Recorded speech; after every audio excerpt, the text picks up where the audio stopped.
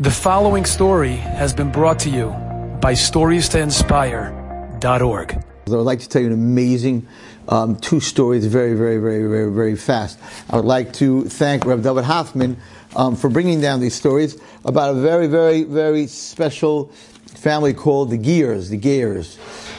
So they were traveling. They were escaping after Kristallnacht, and they were traveling to the border of Holland. They had papers, but the Gestapo, many times they didn't care what kind of papers you had. So they were on one of these last trains, and they came to the border. And when they got to the border, the train stopped, and the Gestapo and the police came onto the train to check everyone's papers.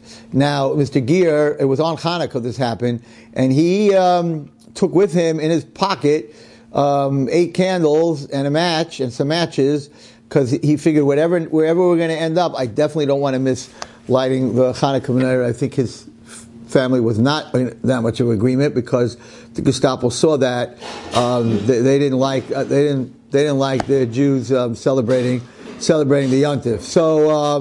So it happened to be a miracle that the lights on the train went out, and they couldn't see anybody's papers.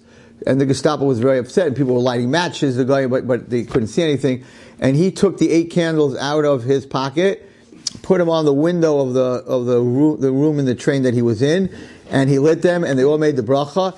And then the Gestapo saw from the outside window that there's candles. Oh my gosh, they came into the compartment and said, you Jew, you took travel candles? Wow, you're so well prepared. You mind, we're going to take these candles and go through the train with these candles, checking everyone's papers. And of course, because you gave us these candles, your papers are great. They brought back whatever was left from the candles. They thanked him like he was their best friend. Nace Nifla, they didn't even look at their papers, and they got into Holland, and their children and their generations live to today. Kodesh Baruch Hu takes care of us on Hanukkah and a whole year round. That he was a little bit nervous about having candles and being Jewish. No, you put those candles in the window. You bring that light back from the creation of the world. There's one more very fast story I want to tell you. I read it a long time ago. I don't know where I read it. That the Jews, I don't know which concentration camp it was, but it was coming Hanukkah, and they didn't have any candles, and they were very broken to Brachim that they're going to have a dark Hanukkah. They had no wax. There was no wax. There was no wicks. There was nothing.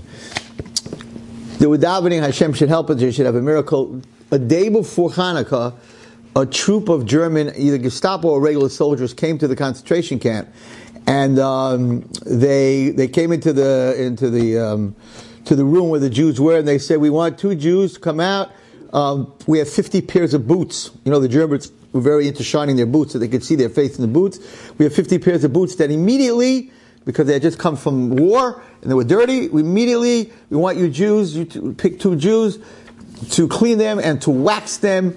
And they took them into a room somewhere. They gave them wax, and they waxed these boots, but they knew that the Germans are going to look to see if there's any wax missing. So they actually waxed the boots and then scratched off the wax on the boots, like a little bit.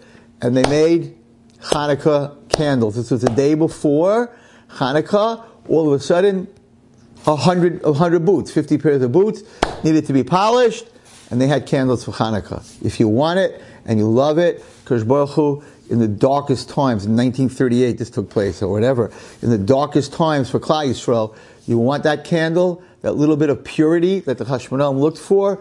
If you want that purity, you'll find that purity, and that will light up our life. And we should see Taka the Or Hanignois, which will come, the hidden light, which will come with the Bias HaMashiach. Thank you, and Afreilach and Hanukkah.